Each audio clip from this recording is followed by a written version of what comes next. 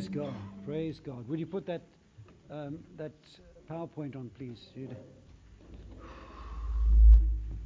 When you sing a song like that, after we've sung that song, Heaven Come Down, you know, break our walls down, heaven come down, and you realize that you have access to the place where God will do what you say.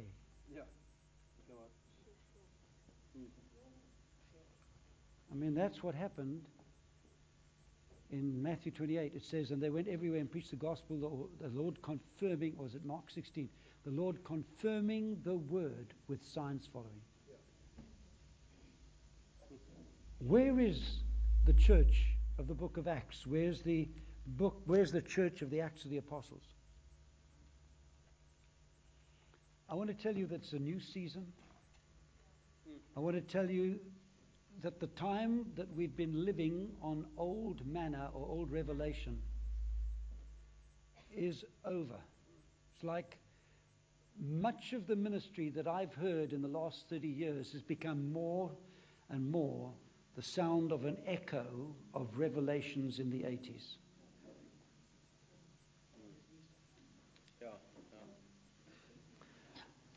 And it's time for the Lord to release something which is going to change our future. Because the Lord wants to restore our future to be what He wants it to be. I think you can turn the monitors off, Pete. Yeah, just get the EQ right. He's just getting the EQs right. Okay. So, I want to hear from you just by you lifting your hand and saying amen. Are you one of those people that in the prophetic ministry want to be a person that hears the Lord and obeys, and you let Him use you for what He wants for the end time church? Just you lift your hand and say amen. So I'm talking to the right people. I'm talking to the right people. As prophetic ministries, we've sharpened our skills of hearing God and speaking the word. And we've had a development of our ability to hear words for other people, words for situations, words for leaders, words for nations, words for governments. And I think that's a valuable contribution that the prophetic ministry has been able to make. But I want to tell you that there is a word which must restore our future as ministries for the end time church, especially if we're going to be participants in the Lord building the foundation and building the glorious church. Yeah. We're going to look at that just now. I want to ask you if you can remember how Daniel saw the word in his day that would restore the nation. He saw it in the scrolls of Jeremiah the prophet. Yeah. Can you remember that John the Baptist, he was the one that came with a word to restore the kingdom to Israel? Not the way that they expected the kingdom, but that's what God commissioned him for. It was prophets. The Lord used prophets. Was it inevitable that the church in the Acts of the Apostles, with the passage of time, would experience the waning of the church to defeat God's purpose in His people? Was it inevitable? Was it inevitable that cultural forces or administrative bureaucracy in the churches or technology would become stronger than the Spirit of God in the churches? Was it inevitable that the church should abandon its message of hope for a better day and just wait and hold the fort until Jesus comes? Was it inevitable? I would say that some people, in fact, many, many people, might answer yes to those questions. With the passage of time, things are not what they used to be in the Acts of the Apostles. Some actually teach that. You know, they teach that there is a cessation of the ministry of the apostles. Do they have their vision set on the return of Christ with the rapture, whisking away a remnant church from a world that is increasing wickedness in the earth, and that they would leave it just to go to hell?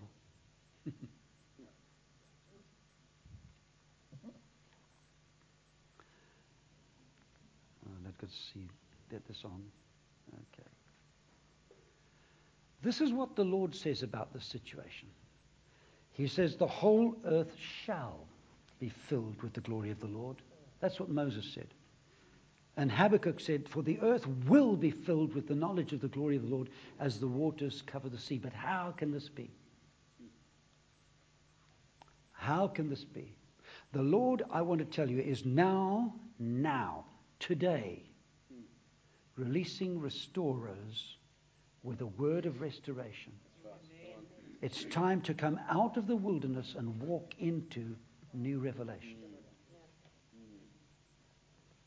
Peter said in Acts 3:19, you may never have noticed what he said. And I want you to pick up on verse 20 and 21, where he says, does this work? Does the pointer work? I think it does. No, it doesn't. Verse 20 and 21, that he, the Father, may send Jesus Christ, verse 21, whom heaven must receive until. Just everybody say, receive until. Receive until. Heaven has received Jesus until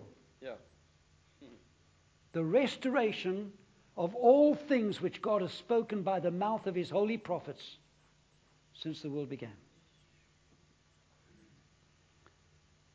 We've got to see that there's more that God wants to restore. We need refreshing.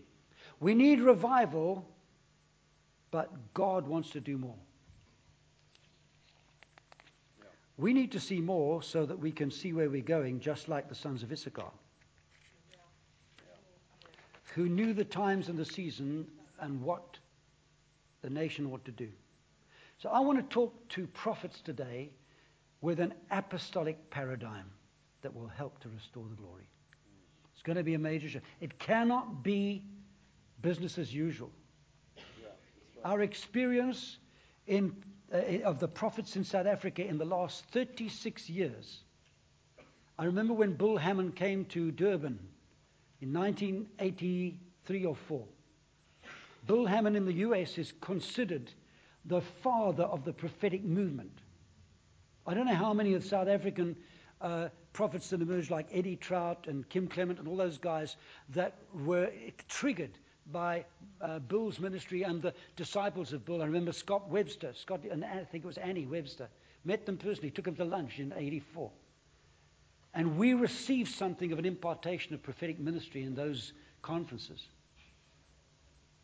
And that sort of spurred us on to the style of prophetic ministry as we see it today, and it's been very effective. And the Company of Prophets is developing the effectiveness of prophetic ministry.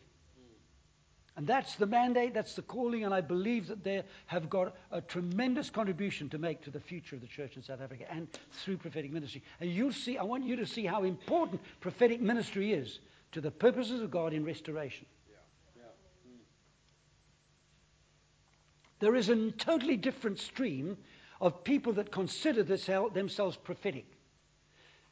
And it's a whole group of well-publicized, well-televised, well-conferenced, well-written books that consider themselves interpreters of end-time prophecy. But most of them are teachers and theologians that don't have a prophet's anointing.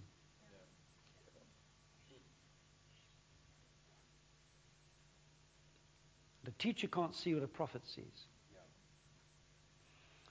A theologian, since the 1800s, theologians in most of the Western seminaries, outside those that have been Holy Spirit raised up and Holy Spirit filled and Holy Spirit read. The majority of the seminaries, that's why Walter went to Germany, to the heart of early theology in Europe in the 1700s. He went to the heart of it. And God's given Walter revelation that is radically reforming and restoring. These are the apostolic words that we need to listen to. But the problem with the theologians in the 17th and 18th century, they tried to fight against the awakening of the intellectual resistance of the church and the philosophers like Bernard Russell, and their arguments against the Word and their arguments against Christianity, and the arguments that say that there is no such thing as truth. There are no arbitrary standards. Because they closed their minds, like Romans 1:2 says, they closed God out of their knowledge.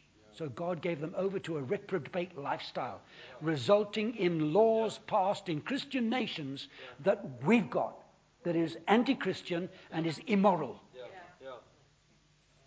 That's the effect of theologians trying to fight intellectualism in the universities, fighting fire with a worldly fire instead of praying for the power of the Spirit to bring revival, which was left to other people outside of theologians, and they were drawn into holiness in the late 1800s, and then they were drawn into the baptism of the Spirit in the early 1900s. A small section of the church that now plants more churches than all the other denominations put together. The people that are Spirit-led and empowered by the Spirit. But that's the second stream that consider themselves to be prophetic and write what they think are authoritative books. I'll stay off one of my pet subjects about the rapture. Okay. Yeah, you nearly went there. Yeah.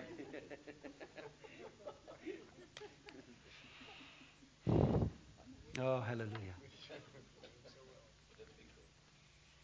Prophets are important because they're part of the foundation. You have been built on the foundation of the apostles and prophets. Verse 21, in Jesus Christ, the whole building being joined together grows into a holy temple in the Lord, in whom you also are being built together for a dwelling place of God in the Spirit. Heaven wants to come down. Oh, hallelujah. Oh, hallelujah. Is that me? That's a motorbike.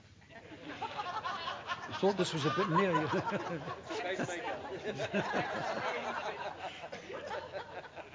Working overtime there. This new generation of prophets have a vital part to play. They do it by revelation. They do it by lifestyle, by gifting and impartation, by guidance and governance. I'll come back to that. Together with the apostles of the new generation. Chuck Pierce called this house, the Bay City Church, an Elisha house. I loved that. Because to me, Elisha is the Old Testament type of the New Testament prophet. And Elisha exercised governance and related to governance and submitted to governance. Unlike Elijah, Elijah came out of the wilderness and he brought the word and then he disappeared and left the consequences to the people to bear. Whereas Elisha was in the city with the elders, receiving the word of God with them, speaking it out to them, and the political governor came and he ridiculed the word of the Lord. And Elisha said, "You'll not eat of this." And the stampede happened the next morning when the lepers returned and found that God had sent a junior angel to go and destroy the army of the Assyrians. I guess this angel was so enthusiastic, he said, "Let me do it, let me do it."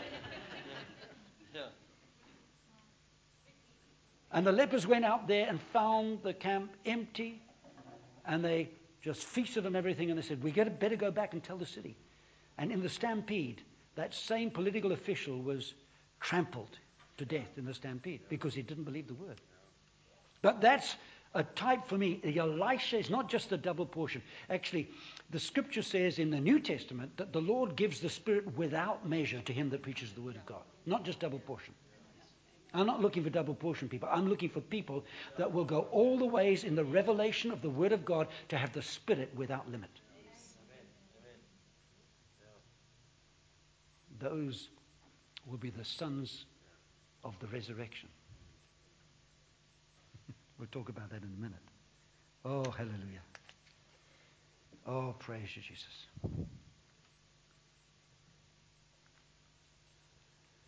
Apostles and prophets are the foundation and will continue together until the systems of Babylon collapse.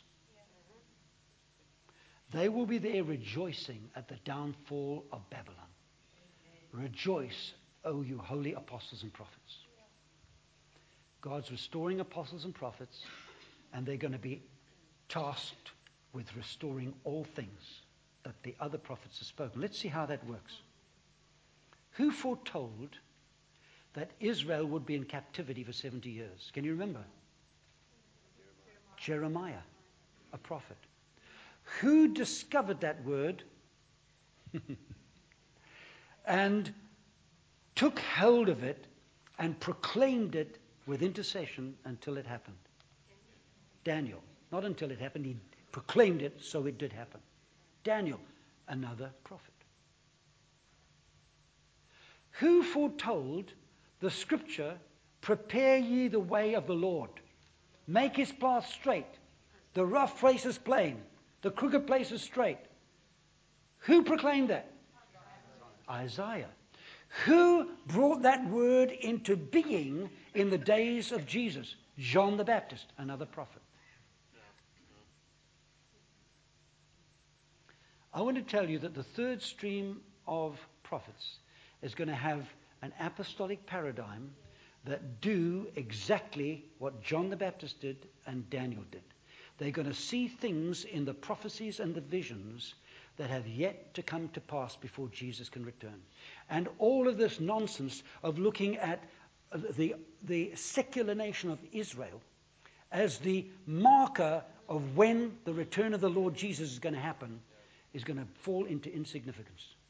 Because there's going to be a revival of born-again Israelis that will be equally part of what God wants to do when the church stirs them to jealousy by its glory. Yes, that's right. Oh, hallelujah. We're at the turning point for revival, but the Lord wants restoration. And we need a new apostolic paradigm. We're going to see apostolic prophets emerge who work with apostles, or prophets who receive apostolic mandates, and the Lord raises them up from our Lord. I trust that there are people in this room that the Lord's going to use for that calling. The moment you've got a prophetic ministry. But do you know that God can take people with a prophetic ministry like he did in Acts 13, and he can just give them a mandate that becomes an apostolic mandate. They pursue the vision, and it becomes a mandate with authority, the Lord confirming his word with signs following. It's going to happen. Hallelujah. So, the strategy for the end time is look at the vital words that have been overlooked by the theologians and teachers that fill the TV shows. Look at those words. They're not even talking about them. They've missed them. Except for one, perhaps.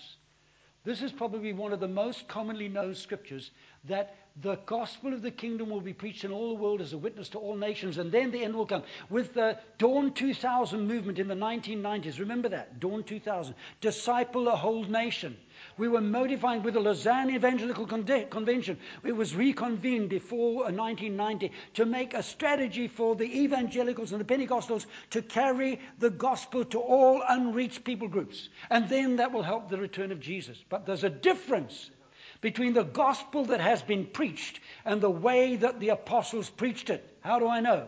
Paul says, that which Christ has accomplished through me in word and deed, to make the nations obedient in mighty signs and wonders by the power of God, I have fully preached the gospel. You haven't fully preached the gospel unless your life matches up to every bit of revelation that the Lord has given you, and you're living in it to show other people how to do it, and you're having the Lord confirm your authority and the word that you preach with signs and wonders.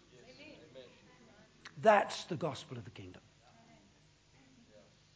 It's not a theological doctrine that they teach in seminaries. It's actually lived out in the street, in the nations, when you're traveling, and when you're working with a small group of disciples or at a great place where God steps in and heaven comes down. Oh, hallelujah. Hallelujah.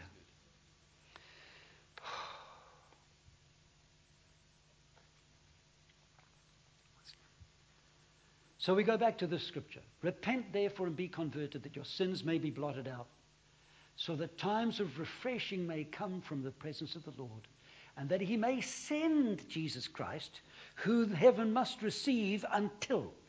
He cannot be sent until the times of restoration of all things which God has spoken by the mouth of his holy prophets since the world began. I first heard this message from Bryn Jones in 1982. Bryn Jones was a restorationist. My theology is restoration theology. I'm not looking for reformed theology. I'm not looking just for revival theology. I'm not looking for Pentecostal theology, because my Pentecostal theology told me to hold on for the rapture. And I was disappointed in 1988 when Jesus didn't come. Because I'd worked out according to Daniel's weeks and to Jesus' words that was the timing. And I've been working on it since 1972. 16 years of faith. Still, yeah. Wow. Got to be careful when Paul warns Timothy and says that in the last days there will be doctrines of demons in the church. What do? Their only purpose is to just add a little bit of untruth to the lots of truth, so that it will divert your faith, because your faith can only work by the word of God, not by the word of man. So if man adds his second word to the first word of God, then you don't get faith working. That's why the Berean Christians heard Paul and they went back to the scriptures and they checked it out for themselves, and the Holy Spirit said, this is the word. So we need a people like that are diligent to read their Bible. Because if you don't read the Bible, you'll never see these things. Hallelujah. We're people that read our Bibles. Amen. Amen. We don't just want refreshing, we want revival, but our Lord wants restoration. There are restoration blueprints in the New Testament that the Lord has given apostles and prophets for our benefit and for our strategy in these end times. I laugh when I hear the intercessors take 2 Corinthians 10:3. The weapons of our warfare are mighty through God to the pulling down of strongholds. And then Paul explains the 3 or 4 things that all happen in the minds of people, and the intercessors use the scripture, and I think that according to their faith they get some breakthroughs in the strongholds of heaven. But when Paul talks about strategy, it comes from the Greek word strategia, which is strategy. It's not warfare. The weapons of our warfare should be the weapons of our strategy. And then he explains that the pulling down of strongholds, and we love that because we try and have praise rallies, and we have warfare rallies, and we have people that are pulling down the angels over cities, and then they leave, and next week the angel's back.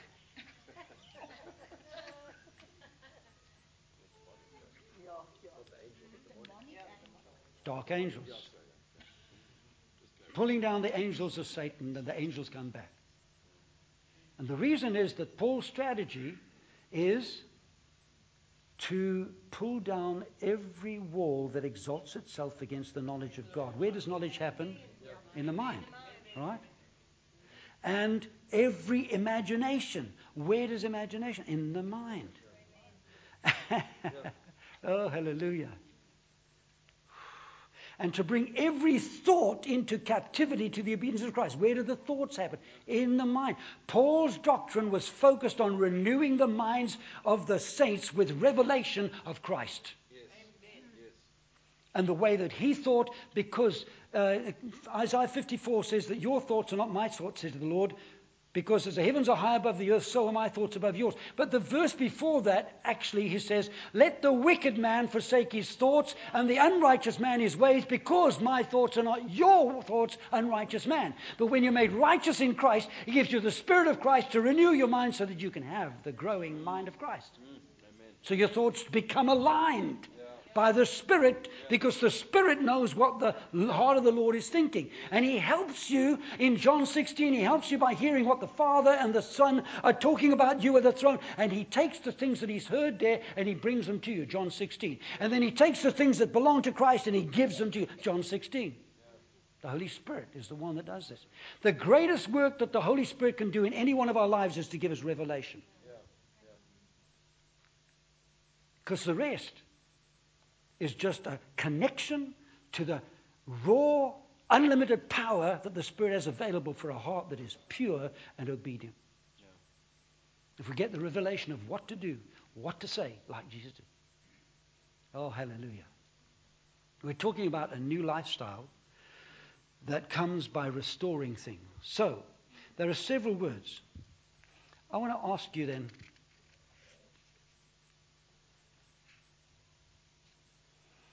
some of the signposts that are in the New Testament of when Jesus will return. This is one of the things that's got to happen. The gift ministries have got to edify the body of Christ till we all come to the unity of the faith and of the knowledge of the Son of God, to a perfect man, to the measure of the stature of the fullness of Christ. There will be a church in every town and city that fulfills this apostolic prophecy. Amen. That's the strategy. The second strategy is, after this I will return and will rebuild the tabernacle of David, which has fallen down, and I will rebuild its ruins and set it up so the rest of mankind may seek the Lord. Even all the nations are called by my name, says the Lord. Yeah. The rebuilding of the tabernacle of David is praise and worship, but it's also the presence of God and governance. Yes, that's right. The law of the Lord shall go out of Zion. Yes. And Hebrews 12:24 says that Zion is the church. The third thing is, the bride is betrothed and is being prepared in the glorious ecclesia. I've chosen the word ecclesia because to use the word church, it means different things to different people. But the word ecclesia can only mean one thing: the called out people of God that are gathered together. We'll see just now whether it's denominations, or whether it's free churches, or what it is. All right, we'll see. The fourth step is the whole of creation is waiting for the liberty of the sons of God. The creation itself cannot be set free until the sons of God come into who God wants them to be. The fifth one is, the overcomers will make his enemies to be his footstool, which is the psalm that is quoted the most in the New Testament. Psalm 110. The Lord Jehovah said to my Lord Adonai, sit here at my right hand until I make your enemies your footstool. Talking to Jesus, the Father talking to Jesus, saying, stay here until all the enemies are made your footstool. How's it going to happen? The rod of your strength will go forth out of Zion, the church. The church has got to rise up with overcoming faith and bring the enemies under the dominion of the King and his kingdom. In fact, somebody said that the Jehovah's Witnesses have got a kingdom without a king. They deny Christ. They deny the deity of Christ. The same person said, and most of the church has got a king without a kingdom. I've got several different colored glasses at home and I forgot to bring them. This yellow one changes what I see. It gives me a sort of a jaundiced look.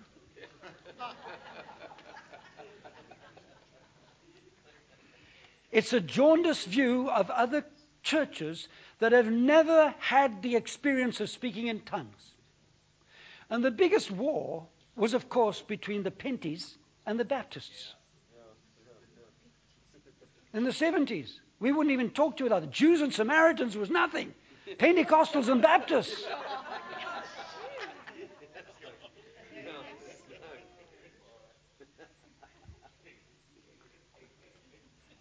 Oh, hallelujah. I can't go through all the colors. I don't want to waste time. Okay.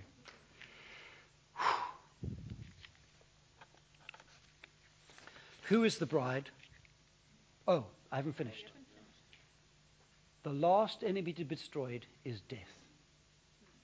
My personal conviction is that the last generation will be so filled with all the fullness of God, they will experience something like the Mount of Transfiguration, where Jesus was full of the life of God, and they'll have Enoch experiences. And they will not die. The last enemy. That's my conviction. I'm praying to be part of that. I've got about 30 years left.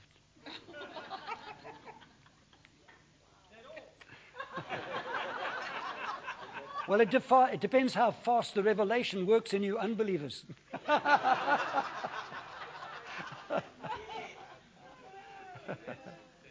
Who is the bride? I want to talk to you about the bride and the sons. Firstly, the Lord has always talked, Jehovah, from the early days, has always talked about his people as his wife or his bride.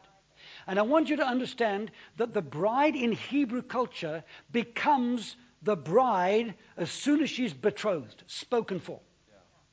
As soon as the promise is sealed between the parents, the families, she belongs, she is betrothed to her husband. And then later on is the marriage supper and the marriage consummation. We're in that kind of relationship with the Lord Jesus Christ, and he calls all of us the bride. Well, we'll see who's the bride. I also want to talk about the sons, but I haven't got time to go into the depth of the sons. I'm just going to give you a list of things that you can take home and you can work on and ask the Holy Spirit to teach you, okay? But we're going to talk about the bride. Who is the bride? A voice came from the throne. Praise our God, all you his servants and those who fear him, both small and great. Alleluia, for the Lord God omnipotent reigns. Doesn't that sound like praise and worship around the throne? Hey? Let us be glad and rejoice and give him glory, for the marriage supper, the marriage of the Lamb has come, and his wife has made. His wife has made? But it's all grace, brother. Doesn't matter what I do, doesn't matter how I live, the Lord will always receive me. Yes, for repentance. Because if you don't come with repentance and then faith, then you will be inclined to go back. And if you keep going back, you are trampling the blood of Christ underfoot. Hebrews. It's very practical. All right? But the bride makes herself ready, and to her it was granted to be arrayed in fine linen, clean and bright, for the fine linen is the righteous acts of the saints. Our righteousness is something that the Lord gives us in our hearts, but our righteous acts have to be seen, and then we can wear the white linen. All right? In preparation for the marriage supper of the Lamb. And to her it was granted. And then he said, right, blessed are those who are called to the marriage supper of the Lamb. Who is the bride? So I want to look at who the bride is and how we recognize her. She's the called out one who follows hard after her Lord. We recognize her because of the way that she speaks. Her first language is praise and worship. Oh, hallelujah. It's in the context of worship we saw that scripture. It's in the context of praise and worship that she's brought to the marriage supper of the Lamb. Praise and worship brings her into heaven now. It will bring her into the marriage supper of the Lamb. Oh, hallelujah. She learns this worship language in mutual adoration of her Lord and receives his adoration in return. We'll see that shortly. Through the love language. This is just the praise and worship language. She's just learning about her Lord. It teaches us how to worship and to honor him, the attributes that he has, and we learn more about him the more that we read the scriptures, and the psalmists are learning about him, and they get revelation, they write a song. Sometimes it's not all balanced in terms of apostolic doctrine, but it gives us glimpses of who the Lord is.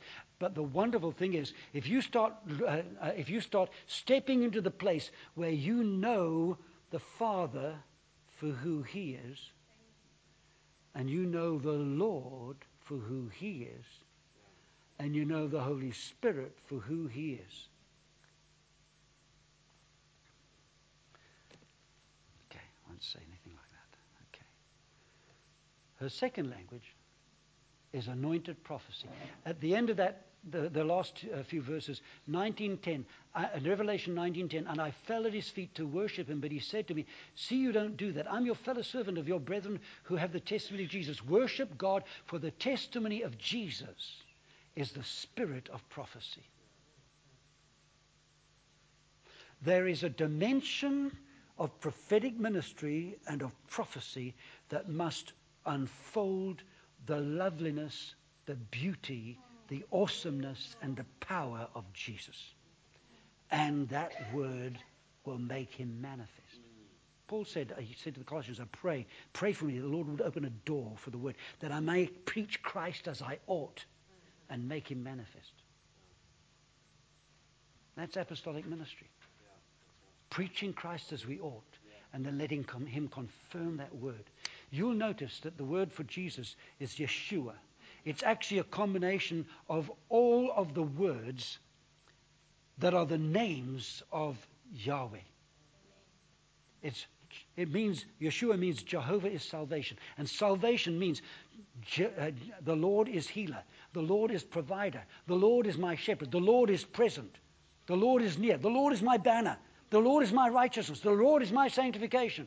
All of those things wrapped up in the name of Jesus. And he steps onto the scene in the new covenant to create a new generation of people that are born again to have the same combination as he had, divine nature in the human nature. The angels wonder at that. When he came to the throne, he came as the high priest to offer his own blood for the sacrifice, as a sacrifice for our sin and for the sins of the whole world from history past to the future. And he offered that blood as an entrance in, and he prepared the enopium for us through his own blood. The scripture says in Hebrews that he sanctified the heavenly places that need to be sanctified by his own blood. Where Satan had left traces of disobedience and rebellion and sin, even heaven itself needed to be cleansed with the blood of Christ. Hebrews tells us that. He went and prepared the access for you and I. So Hebrews 10 says we can come boldly to the throne of grace upon a new and living way consecrated for us by the blood of Christ. Remember that? Okay. That was a rabbit trail. Oh. This is a revelation brought to us by the Spirit. It's not the same as speaking in faith. It's not the same. The testimony of Jesus Christ is the spirit of prophecy. It's not just the same as speaking in faith to proclaim how great he is. And there are people that have got amazing ministries to proclaim how great God is in the reformist theology that is passive and is totally dependent on God arbitrarily making a decision to do a miracle. But the Lord is on the throne waiting for the sons of God to rise up and to speak with authority like he spoke with authority. And to obey the Father the way that he obeyed the Father. And to see the things that the Father showed him that he wants them to do. And he actually said that he wants us to do the greater works. He says, the works that I do shall you do also, and greater works than these shall you do. Because I'm going to the Father. So this measure of the testimony of Jesus Christ is the spirit of prophecy revealing Christ, is going to bring out the anointed testimony of who he is. The Christ, the anointed one, the Son of God, now made King and Lord, and we are subjects in his kingdom and backed by his kingdom authority from the throne when we obey. All of heaven follows the words of God spoken in our mouths. Angels listen and obey the word of God in our mouths. So since prophecy is foretelling the mysteries of God, we can see that praise and worship is already prophetic, that there's more to it than that. On the day of Pentecost, they went out into the streets and the Lord gave them foreign languages to proclaim the mighty works of God. I think that they were telling the story of the miracles that he did during his life and of the miracle that he did of being crucified and rising again and then spending time with them and showing himself to them as the resurrected Christ. And they went out into the streets and then he came back to them, spent 40 days with them. Remember? No, he didn't. When they after Pentecost, they went out. The day of Pentecost was 10 days after Ascension. Sorry, got my chronology mixed up there. Okay. That's what happens to preachers when you preach like a steam train. You get a little bit ahead of yourself. Okay.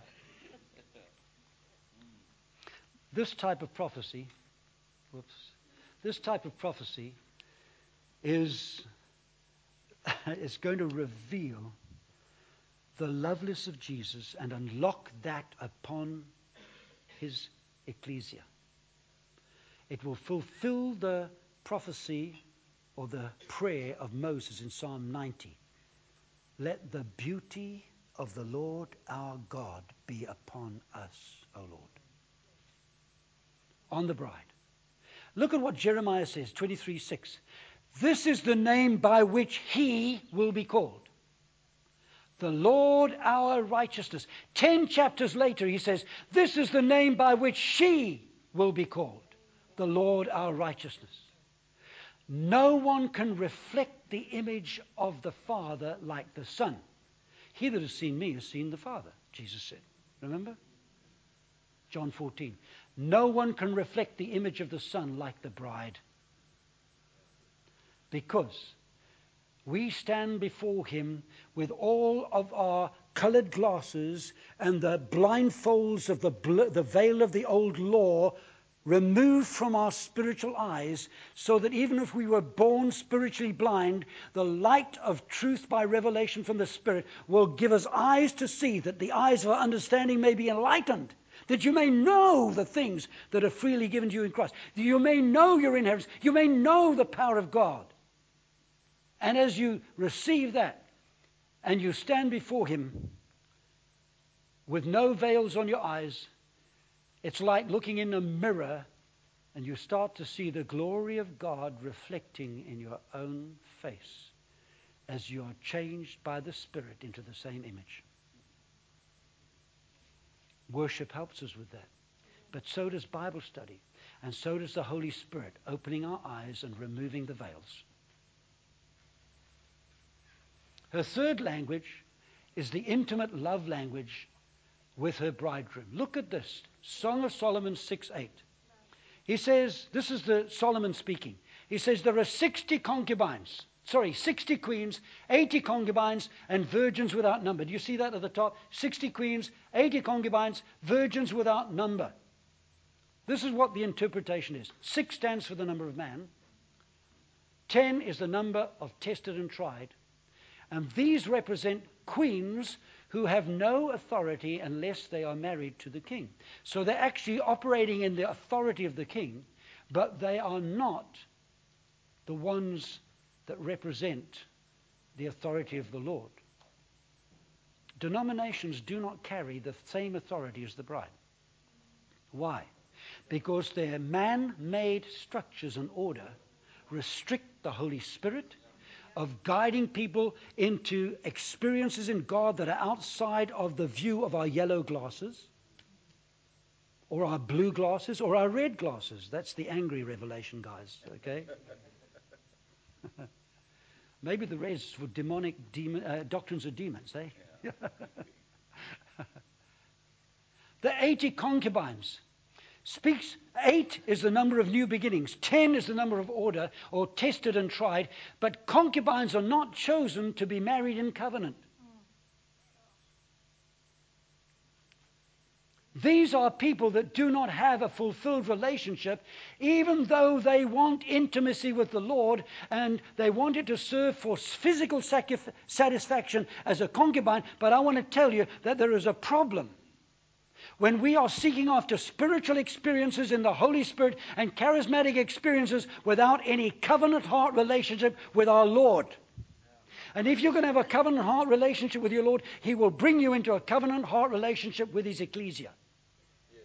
No person can do 2/3 of the New Testament without serving one another in Christ. Yeah. 39 times the Lord gave the instruction of do this to one another. Talking about community, fellowship.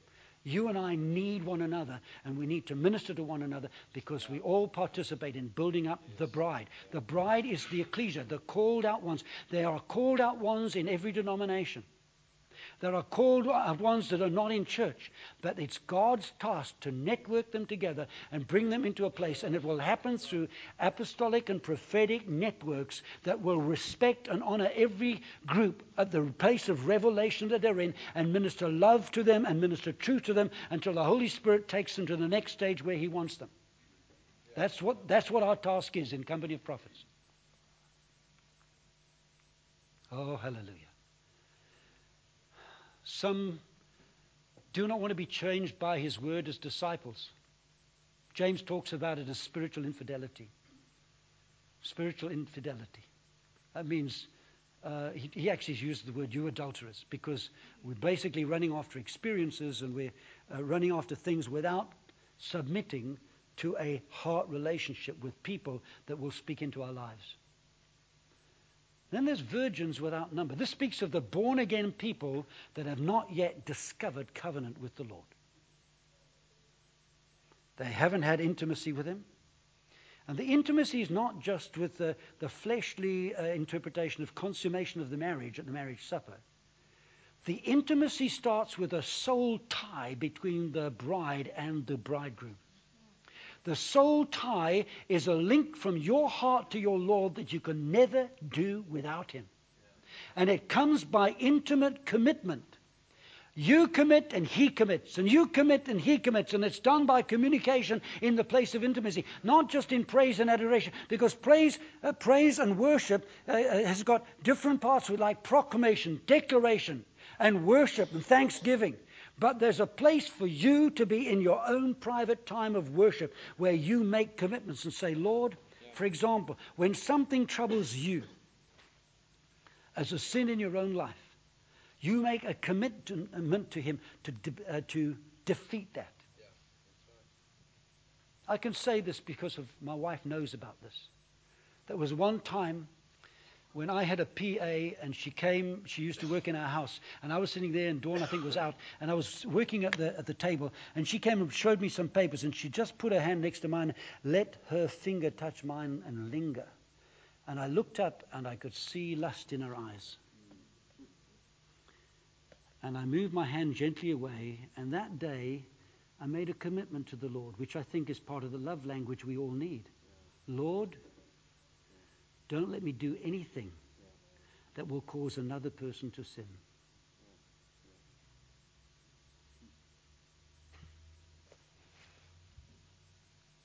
I think that Jesus has got that kind of heart, and He's sort of dropped a bit of His heart into me for that.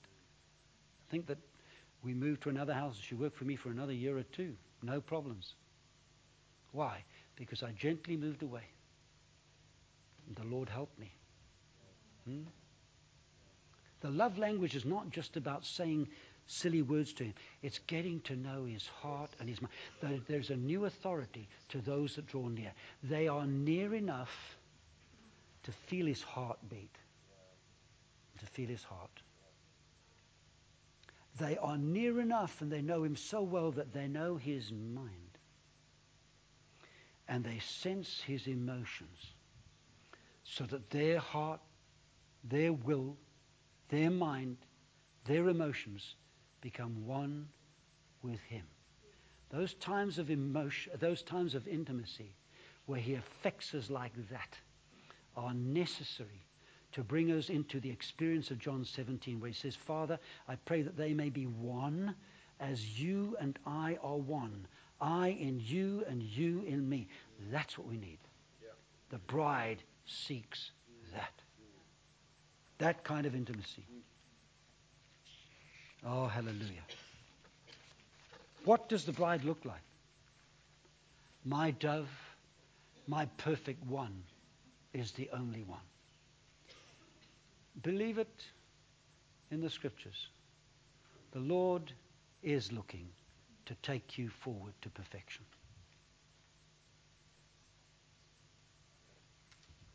Hebrews 6 says it. People write about the foundation principles of the gospel and the doctrine of Christ, and they only count 6. There are 7. You know those doctrines, Hebrews 6, not laying again the foundation of the repentance from dead works, 1. The foundation of faith towards God, 2. Of the doctrine of baptisms, 3. The doctrines of laying on of hands, 4. The doctrine of, resurrection of the dead. The doctrine of the eternal judgment, 6. The next verse says, but this we will do if God permits. What will we do?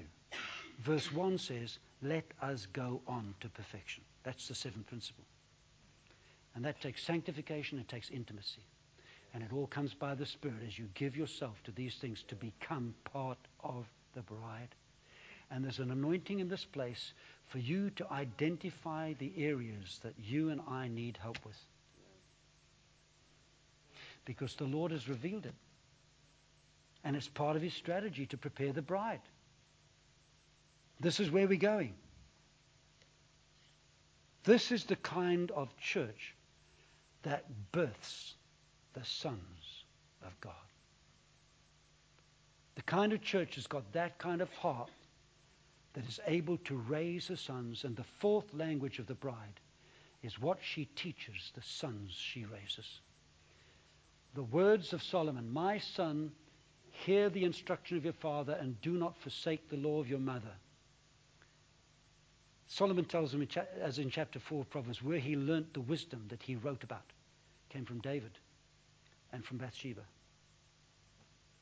She was the one that regulated his life like a governess to raise him in the ways her father had taught her and taught him.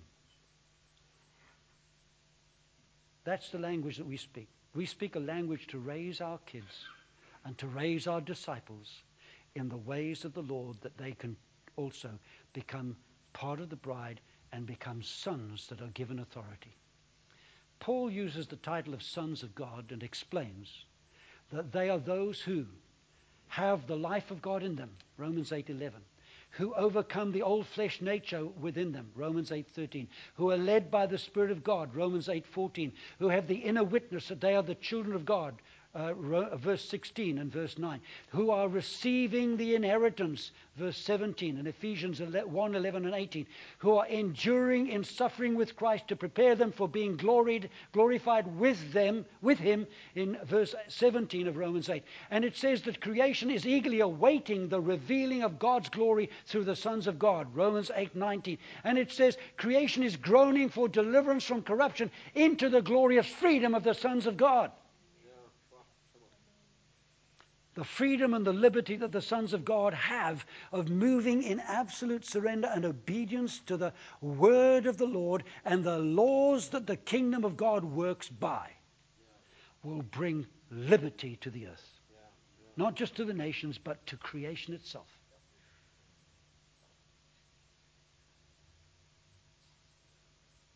Do we believe that God really is almighty?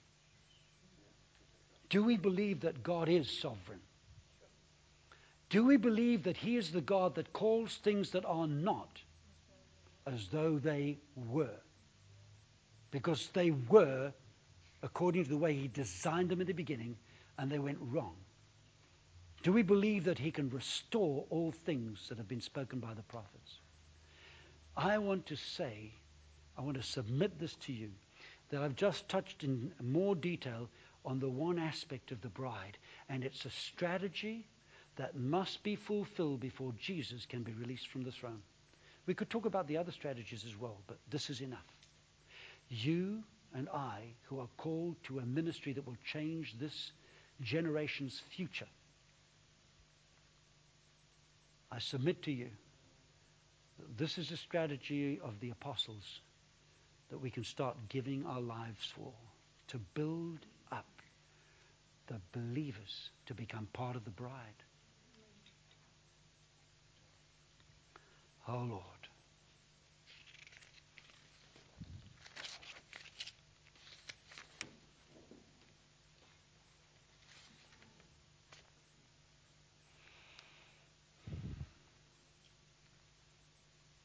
Why don't you stand with me? After what I've said, I want you to understand that the bride, the Lord ministers to in Ephesians 5, and he washes her with the water of the word, to cleanse her, to present her to himself, without spot, and without wrinkle, and without blemish, that he might present to himself a glorious church, a glorious ecclesia.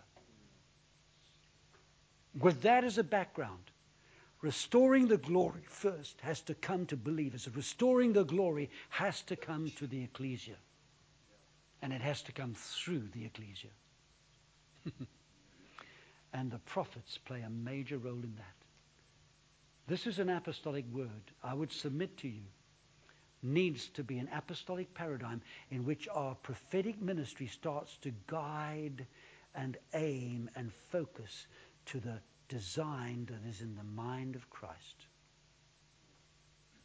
To pray, to prepare us for his coming and to hasten the day of his coming.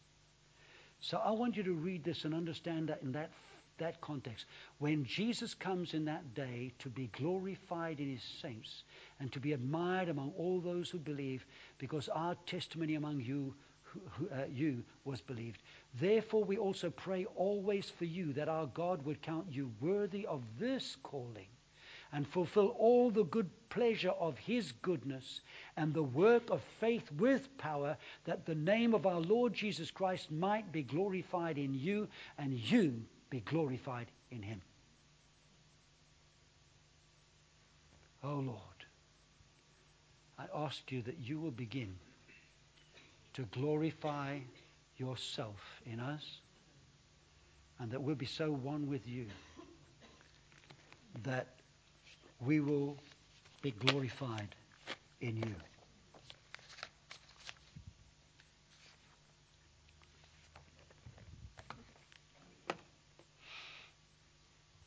I want to address something that comes from the story of Esther.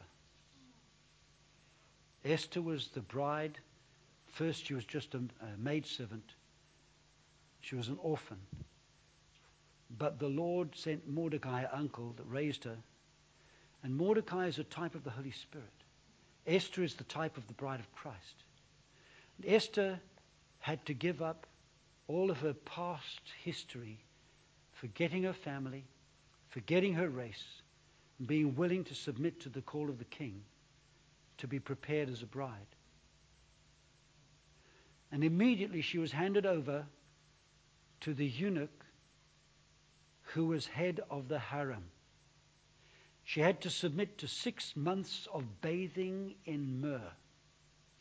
Myrrh is an embalming substance that stops the corruption of dead bodies. Egyptians used to use it for their mummies, but they also used to use it to preserve a body. The message is that the ministry of myrrh is to so penetrate us that it takes care of all the death, and we give ourselves up to the work of the cross of Jesus Christ to transfer us from living in the old nature, which must be put to death, and then rising into the next 6 months of her treatment was in fragrant spices and sweet-smelling spices to prepare her for intimacy with the king. The interesting thing is she submitted to the authority of the eunuchs. Now, eunuchs are men that were emasculated, castrated. The message is those that minister to the bride must not have relationships with her because she's preserved for that kind of intimacy only with the king. So they can only carry out the word of the king so that the real seed of life comes from the king to the bride, not polluted by the eunuchs. There's a risk that in our calling the Lord releases so much ministry and power and grace that we think more of ourselves than we ought, and we can abuse the bride if we're not wise. We have to begin to recognize the people around us as members of the body of Christ and know them not after the fleshly appearance, but get eyes that see after the Spirit. Paul said, from this time on, I don't even want to know Jesus Christ after the flesh, but after the Spirit, I want to know people after the Spirit. We've got to see the Christ in one another and listen for that. And if what's coming out of the people's mouths shows that, it's also always true that their words disclose what's in their hearts. If what's coming out of their mouths show that there is a lack there, then it's our responsibility to minister grace into that situation, to help them move from where they used to be, to bring them into more fulfillment in Christ. And that's our task, to minister grace to the bride. I want to ask you to receive this with a new passion for the people that you minister to. I'm going to ask for the love of the Holy Spirit to come. And I want to tell you that the fire of God, if you experience the fire of God, it never comes without a purpose. When the Holy Spirit shows up, He's always there with a purpose. It's not just there for goosebumps or physical sensations so that we can absorb that and dwell in the delight of that without seeking His purpose. Yeah. So right now, I feel that fire anointing on my hands. I've got it. I've got it on my head. I've got it on my hands. And I'm going to ask the Holy Spirit to come and put it on you. And if you receive that heat, I want to ask the Lord to release a healing anointing through you, because sometimes your hands can be used to minister peace and calmness to people that are frantic. Yeah. That's a form of healing. But there's signs and wonders that must be done. And you and I must recognize that when the anointing comes upon us, it's not just for us to get bold or for us to feel the motivation and then we step out in faith because of the feeling. What we've got is we've got something that we need to give to other people. That's why we lay hands on them. The laying on of hands is meant to impart something of the anointing from our spirit to them in their need. And I want you to receive that today. Lord, I want to thank you for your anointing in this place. I know that there is anointing on your word, but you've come with a purpose so that everyone that is hungry to receive, thirsting for the Spirit, hungry for your word, and is willing and obedient can receive these anointings today to be changed forever. I'm asking you to come and put the seal of the Spirit upon them, to give them the inner witness that they are part of the ecclesia, the called out ones, called into the bride, and that you'll draw them into this intimate relationship where they will make their own oath of commitment to marriage with you.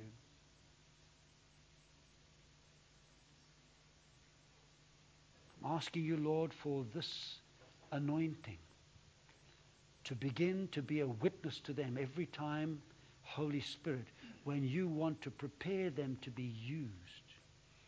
And I thank you for this anointing. I call it down upon your people.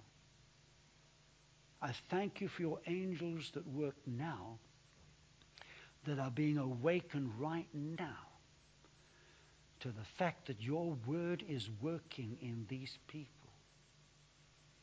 That the word that they have heard, the parts of it that the Holy Spirit has anointed to them to receive for them, those words are preparing them to go out and to use their own hands and their own tongue to release the blessing. And the angels are hearkening to the voice of your word in their mouths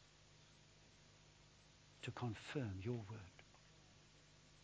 I ask you for that, Father. Oh, Father, I thank you. Oh, Father, I thank you. Oh, Father, I thank you. Now just breathe it in.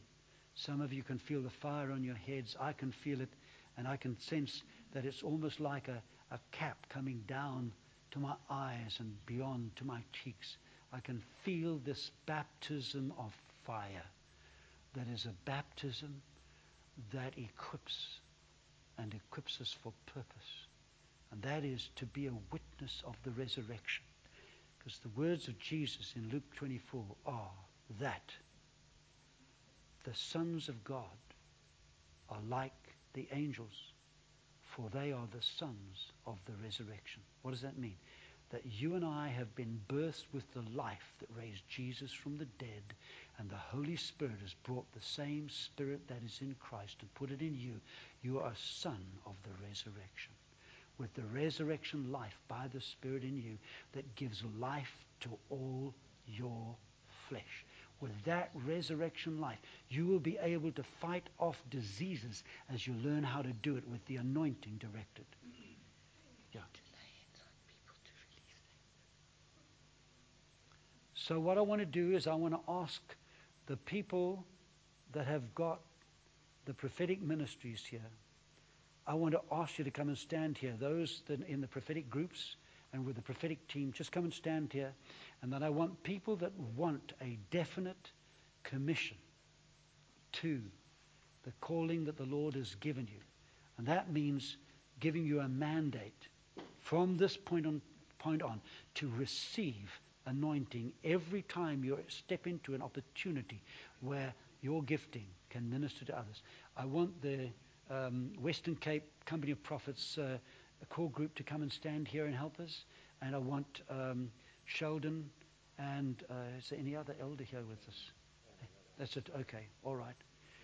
And the team that were with us, please. And Joanne, will you come? Oh, you want to play? Okay. Thanks, sis.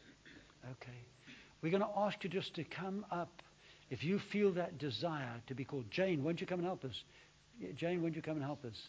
And Zita, won't you come and help us? And I think Steve and Venetia, come and help us. Kieran, can you come and help us? You can stand in a row over here, and I just want you guys that want a confirmation of the Spirit, an impartation of the Spirit. If you can feel the fire of God on you, we want to release a mandate. And we don't know it exactly what it is, and we don't know what's going to happen now. But I want to tell you that if the Holy Spirit gives a word to any of these people for you, they're going to share it. But the purpose of this is to bless what the Holy Spirit is doing in your life right now. Zita, do you want to come? Sis? Come. You can impart the anointing. She's got the gifts of healings, and who else? And what's her name? Oh, Charlene, I missed you. Come over this side. We need more people this side. Come, Charlene. These are the people that are part of our group, the prophetic group in the Bay, and Mark and Margie and Mickey and Judy and Joanne are part of our core group for the Western Cape Company of Prophets. And you already know who the team is from Johannesburg. So I want you to come and just come forward. If you can sense the Holy Spirit is on you, we want to bless what the Holy Spirit is doing. And there may be greater things that he will release in your life. Okay. Thanks, Joe. You can just minister to us. Oh, thank you, Jesus. So I'm just waiting for you if you want to come forward and have the Lord just seal something in you. Thank you, Lord.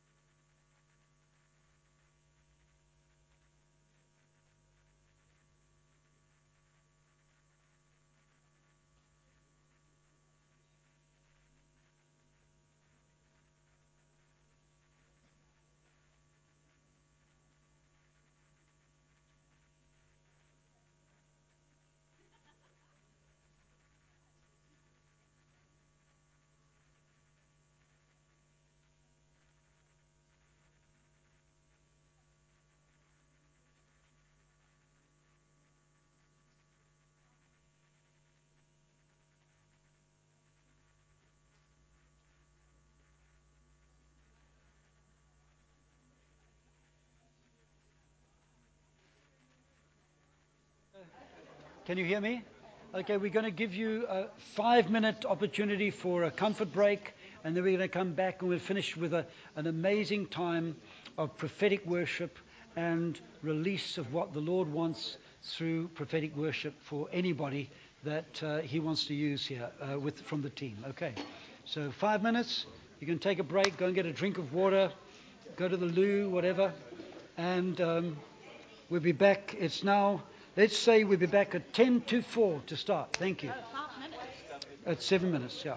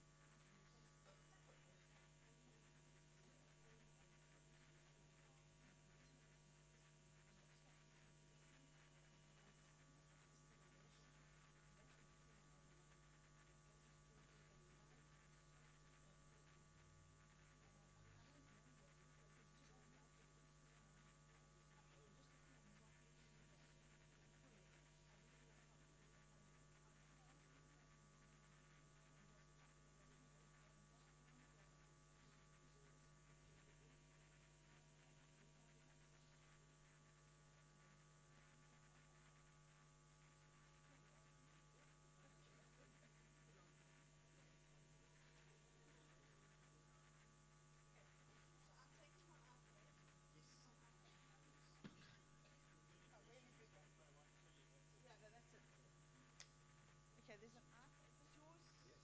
Okay, there you go. It's yours? I haven't listed out what we work off of. I can't guarantee anything, but I want to start with. Okay, running after you. Do you have a list with you? Yes, running after you. Yeah. I'm probably going to start with that as well. Huh?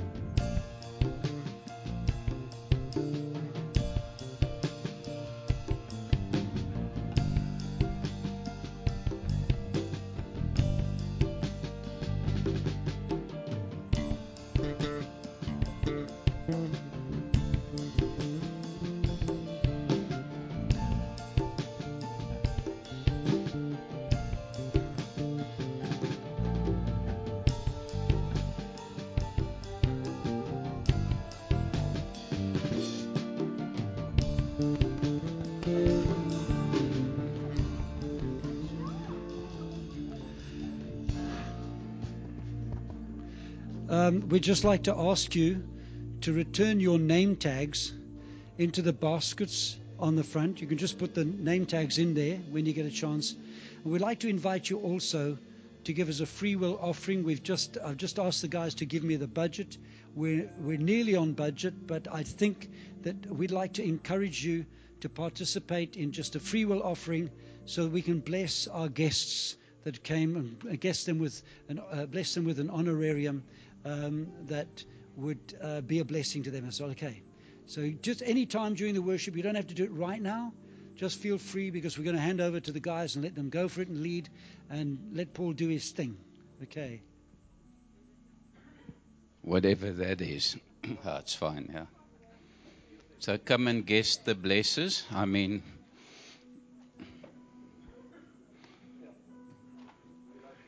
yeah, I'm going to sing now.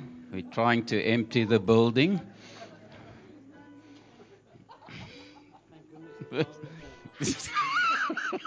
Taff says, thank goodness the power's going off, but I'll use it all while I have it.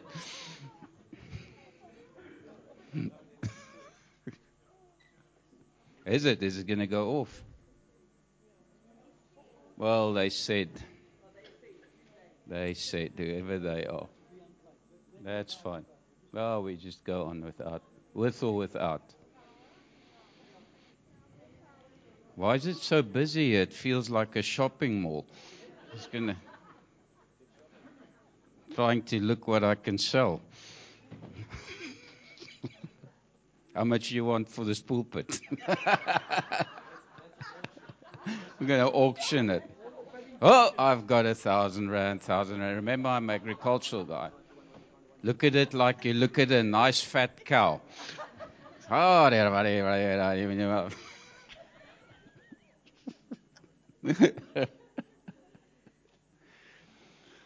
oh my. Oh, well, if you don't like me, it's fine.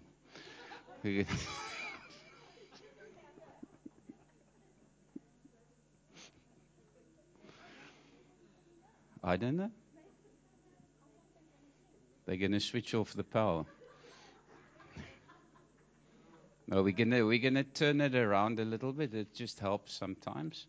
Would you like to sit on your chair up there? Fine, not fine. Yeah.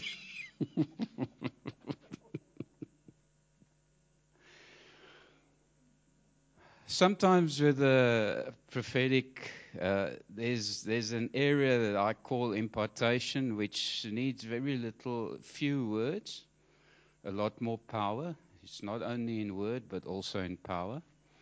And I like what Tony said, because I've always found that the power ministry, moving in power, establishes things that take years in the natural to do. We ministered that's Honora and myself and Anita ministered in I don't know what that country's name is, Brazil, for many times, many years, and we saw some amazing things, crazy things happen there, crazy things like people just delivered from drug addiction in crazy meetings